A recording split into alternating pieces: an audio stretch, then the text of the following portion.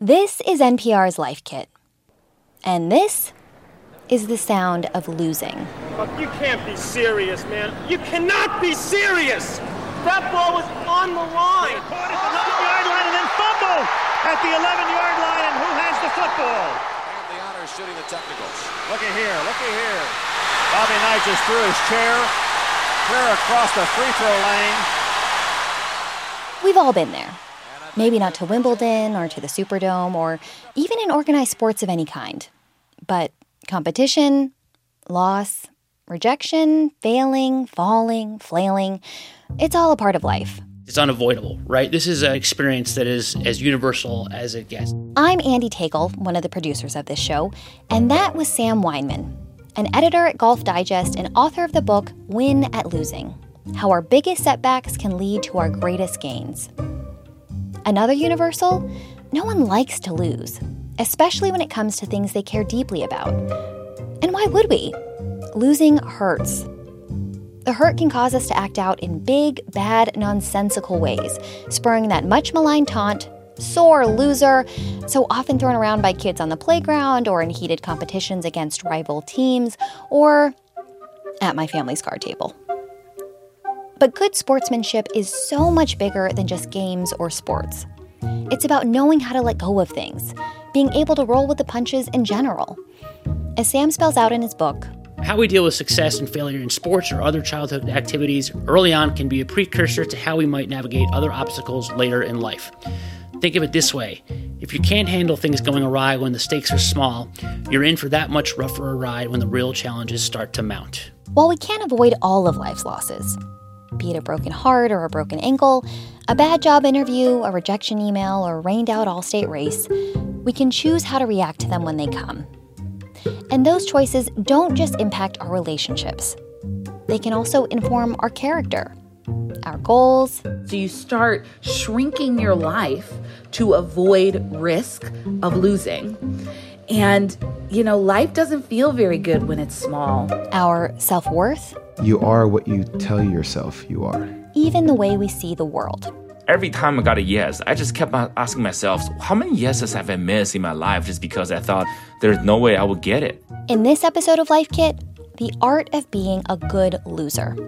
We'll talk strategies for being gracious in defeat, the importance of training your rejection muscle, and what it means to define success on your own terms. All right, let's get started. Get in, loser. We're going shopping. Instead of going to the mall with Regina George, let's make a quick stop to Sam to clarify what we mean by loser. The difference between losing and all the negative associations you might have with that word has much less to do with any individual stakes and is more about your attitude towards the thing that happens. Losing, I say, is an event. It's a fact. It's something that happens. Failure is an interpretation of what happened. You can lose and it can be outside of your control. So it's very possible to lose and not necessarily fail. So for us, for now, a loser simply is someone who has suffered a loss of something. Someone who is down when they were hoping to be up.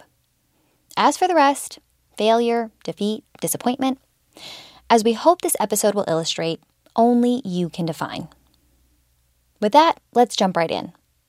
Our first takeaway is, don't fight your feelings. Okay, it happened. Checkmate, touchdown, triple word score.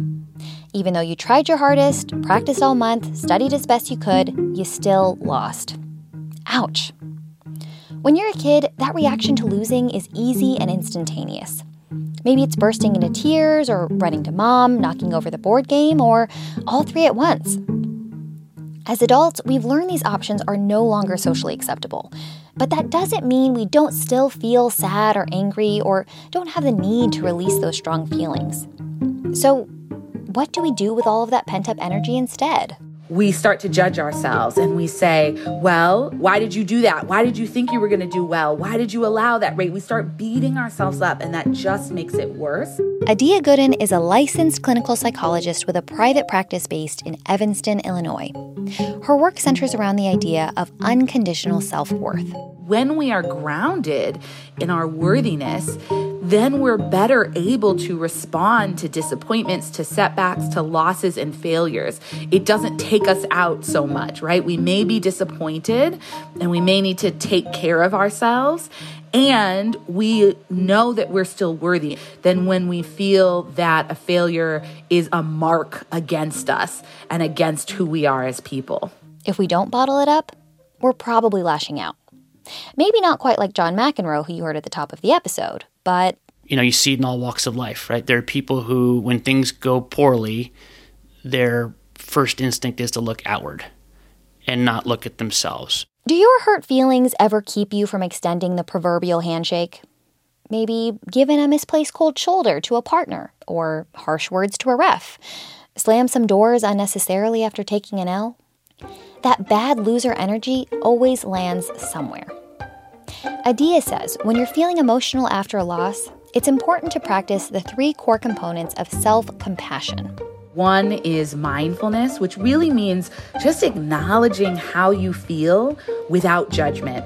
So just acknowledging, what do I feel and where is it even in my body? Is it in my chest or my head or my back or my throat? Step 2, Adia says, is remind yourself, this is normal. Humans experience failure and loss, and this doesn't mean there's something wrong with us. And then the last component is offering ourselves kindness. And so that could look like putting a hand on your chest, giving yourself a hug, or just saying, like, I see you and I see that this is hard and it's okay. All of those things can help to soothe you in the moment, which allows you to manage the emotion in a healthy way. But if that whole process feels a little too kumbaya, or just like too much to chew on in the middle of a conference room, or your 10th hole, or whatever your current flavor of loss, Sam says that's okay. The important thing here is to get those feelings out, then move on. It's okay to be disappointed. Look, this is important to note, and just as a cyber, I'm actually a very emotional competitor, and I don't always lose well or gracefully.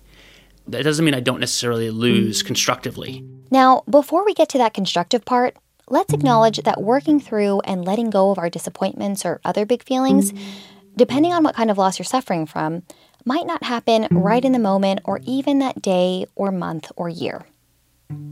It's only a game, is the common phrase, but it's not always. As you can imagine, being 21 years old, having your whole life in front of you, feeling like you made a mistake in which you threw everything that every individual has dreamed about, being a professional athlete, out the window because of a poor decision, not just for myself, but for my parents, my dad, the business, my mom, all the debt that she went into for me. That put me in a really, really negative place for a pretty extensive period of time. That's Jay Williams. He's going to introduce us to takeaway 2. You control your narrative. Success is not defined simply by wins and losses. So I never use the terminology fail. I always use the terminology of growth opportunity. And I think that's very important. Today, Jay is a husband, a father, an entrepreneur, an NBA analyst, and host of the new NPR podcast, The Limits. But back in 2003, he was in that very dark place you just heard him talk about. It started with his dream scenario. After an all-star college basketball career at Duke and landing as the second pick in the NBA draft for the Chicago Bulls, a childhood dream, took Michael Jordan's locker because he had retired, which was really cool. Came out to the same music he came out to, lived in the same building as Oprah Winfrey, which was an amazing experience. It was all cut short by a motorcycle accident. I tried to turn the bike at the last second, but clipped the whole left side of my body, hitting a utility pole. And pretty much spent the next 2.5, 3 months in the hospital, 2.5 months in the ICU. And that led me to a dark place of 2 suicide attempts, depression, addiction. His health, his career, his paycheck, all lost in a moment. And what Jay discovered, even after he had healed, was that others only wanted to define him by everything he'd lost. A quick note here, if you or anyone you know is struggling with suicidal thoughts, the National Suicide Prevention Lifeline is available 24 hours a day at 1-800-273-TALK. That's 1-800-273-8255. Now, here's Jay. I think people like to use their terminology to almost in a way lift themselves up about, hey, this is what you didn't accomplish. But people don't like to focus on what you did accomplish. So I found that through my journey of being depressed and going through a really bad state, that I had allowed other people's natural tendencies of how they describe what failure is to describe me, because I didn't take ownership of my story. Taking control of his life and his story looked like choosing to shift his perspective. When I wake up every single morning and I have a long scar that runs all the way from my ankle to my high thigh, and it's easy to stay in that type of mindset where you're angered by what you've lost. And when you do that, you don't focus on what the hell you found. So it takes away my appreciation from the fact that I can walk. I can run. It may be painful, but I can run with my daughter. This to say, you're allowed to feel bad when bad things happen. The point is, just don't get stuck in that mode. Fueling Jay always is a desire for continual excellence and growth. I didn't have a second chance to be here to be marginal. I don't want to be average. I don't want to be status quo. I don't want to just follow everybody else's lead. I want to be different. Today, Jay's story is one of a life full of new opportunities and family and a dog named Denzel Washington and no set finish line for success. The experts say there's a name for that last bit. It's called a growth mindset. And that's that phrase popularized by Carol Dweck, an author and psychologist. A growth-minded person, like Jay, is someone who sees opportunity in struggle and believes effort leads to mastery. Winning and losing isn't based on a scoreboard or a trophy or some other tangible result, but rather... Success and failure is in what we give of ourselves and the effort we put into something and the ability to grow and learn from an experience. And the great losers, and I use losers in air quotes, are the people who are able to recognize that a loss is just one step in a process. It doesn't need to be the last step. The opposite of a growth mindset is a fixed mindset, in which you believe your talents and intelligence are static. The finish line is where it is, and I've got what I've got. If Jay had approached, say, podcasting or broadcasting with a fixed mindset, skill sets not on his original career path, he could have gone up to the mic the first time, struggled, and said, well, I guess I'm not the public speaking type. Must not be my thing. But instead, he approached New Horizons with ambition and gratitude and found what Sam has found many growth-minded losers find. A real great opportunity and springboard to success. So maybe consider what your metrics are for success. Are they fixed boundaries or are they fluid? How come? Is your finish line really yours, or is it what your parents told you it should be? Maybe what your peers think it should be. Are your motivations really your own? Those questions lead us to takeaway 3. Now, we say this one with love. Nobody's perfect, so get over yourself. To be a better loser, get out of your head and get a grip on reality for the future. All right, now that we're set on growing and not just winning, let's quickly pop under the hood to understand some of the mechanisms that make us so emotional when we lose. At a core level, we all want to be accepted, loved, and approved of. And one of the ways that we experience acceptance and approval from society is by winning, is by getting the job, getting into the school, getting the accolade, getting the award, getting the good grade. And when we don't get that, it can feel like a rejection. Taking the time to air out your fears of failure or rejection can help distinguish the real from the imagined. Adia says by verbalizing your worst-case scenario, you can keep your brain from catastrophizing unnecessarily and get back to reality quicker. From there, you'll be better able to recenter on your actual wants and needs for the task at hand. And if we can refocus on what's your value or what's your intention for the situation, that can help bring down the fear and help you move forward in a situation and think, I don't have to be perfect to contribute to my team. I don't have to be the perfect partner to make my partner feel loved. It goes back to that idea of unconditional self-worth. A loss does not change your inherent value, and perfection isn't required or, let's note with strong emphasis here, even possible. None of the people that we admire are perfect, right? They've made mistakes, they've had failures. You, me, Oprah, Dolly, Spider-Man, Queen Bee, everyone stumbles. And the things that have made them successful is that they've learned from it and they've grown through it. So we know where we want to go. The way we get there is getting a firm grasp on reality and building on that foundation. That requires detaching your ego as much as possible. I like to remind my clients, and sometimes myself, that about probably like 90% of everything everybody does is about them and not about us. Everything is a mirror. So even after getting some distance from that initial emotional sting of losing, it can be hard not to spin stories in your head about the way things went. Everyone blames me. I've brought dishonor to my ancestors.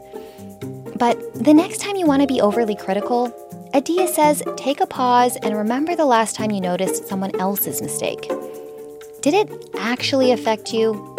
Did you stay up all night thinking about their misstep? People are not talking for days and being like, oh my gosh, can you believe they had a typo on slide 3? Can you believe they had a typo? Oh my gosh, right? Like they forget, maybe in the moment they're like, oh, there's a typo. And then they forget about it because they're focused on themselves.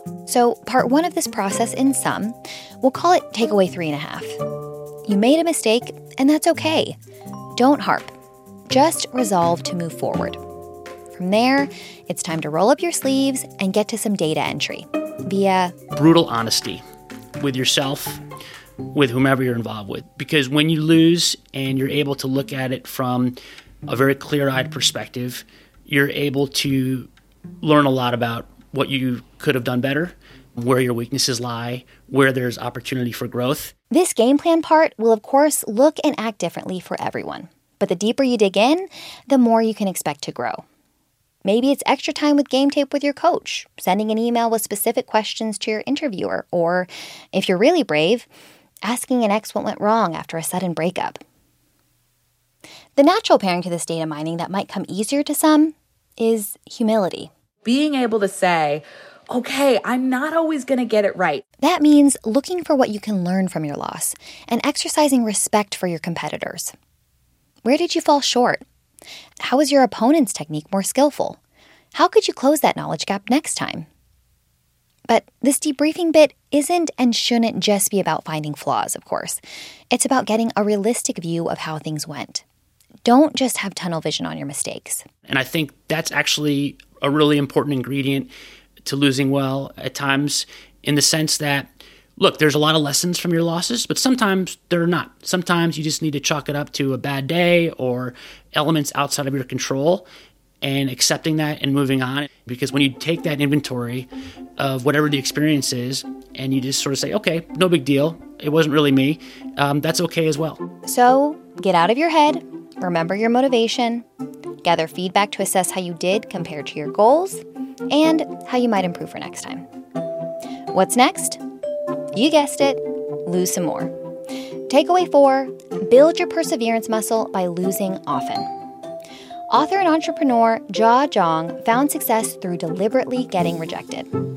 The idea for his project, 100 Days of Rejection, came to him a few years ago after he opened up a dreaded rejection email sent by an investor for much-needed funding for his software startup. It was a loss that really hurt, and he sat with it a while. This felt so bad, I don't want to do this again.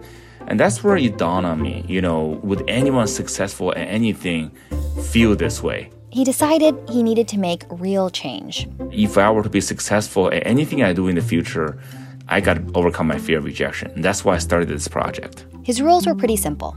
Every day for 100 days, he would challenge himself to get rejected somehow, with only 3 parameters.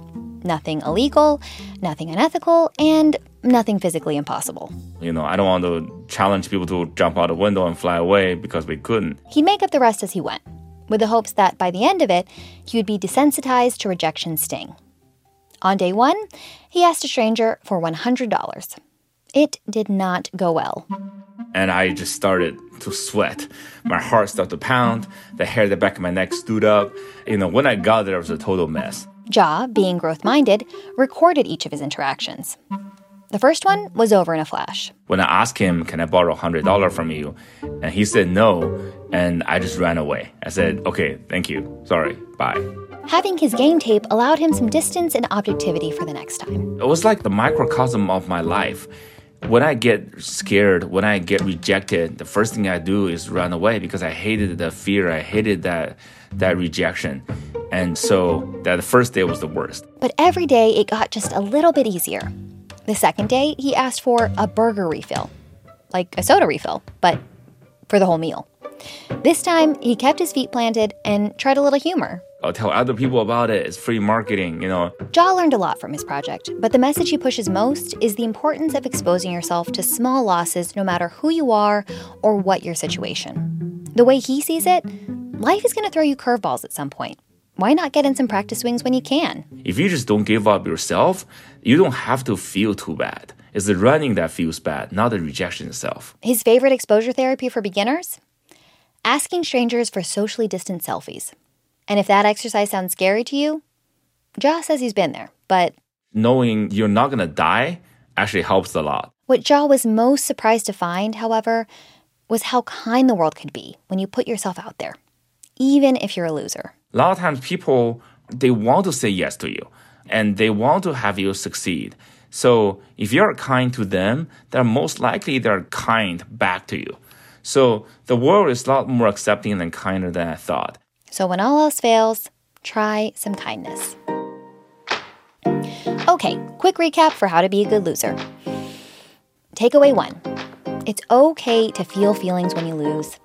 Don't shove them down or blow up at other people. Find ways to self-soothe or talk to someone you trust. Takeaway 2. A loss doesn't have to be the end of the story. Be growth-minded. Takeaway 3. Nobody's perfect, so don't beat yourself up. Once you've gotten out of your head, get honest feedback to create a clear game plan for the future. Takeaway 4. Perseverance is a muscle you flex in every avenue of life. Practice losing, daily if you can. You might be surprised how much you win when you do.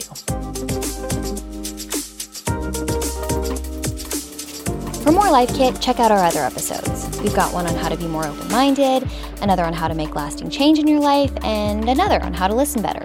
You can find those and lots more at npr.org/lifekit. And if you love Life Kit and want more, subscribe to our newsletter at npr.org/lifekitnewsletter. And now, a completely random tip. This is Donna Harlan with a life hack. If you get a splinter and can still see the tip poking out of the skin, but you're afraid you're going to dig it deeper, just put a piece of duct tape over it securely and then jerk it off. And if you're lucky, the whole splinter will come out. If you've got a good tip, leave us a voicemail at 202-216-9823 or email us a voice memo at lifekit@npr.org. This episode of Life Kit was produced by Audrey Nguyen. Megan Kane is the managing producer. Beth Donovan is the senior editor. Our production team also includes Sylvie Douglas and Claire Marie Schneider. Special thanks to Eddie Jones at the National Conflict Resolution Center and Barton Girdwood, Yolanda Sanguini, Rachel Neal, and the whole team at The Limits. Our digital editors are Beck Harlan and Janet Ujung Lee. I'm Andy Tagle. Thanks for listening.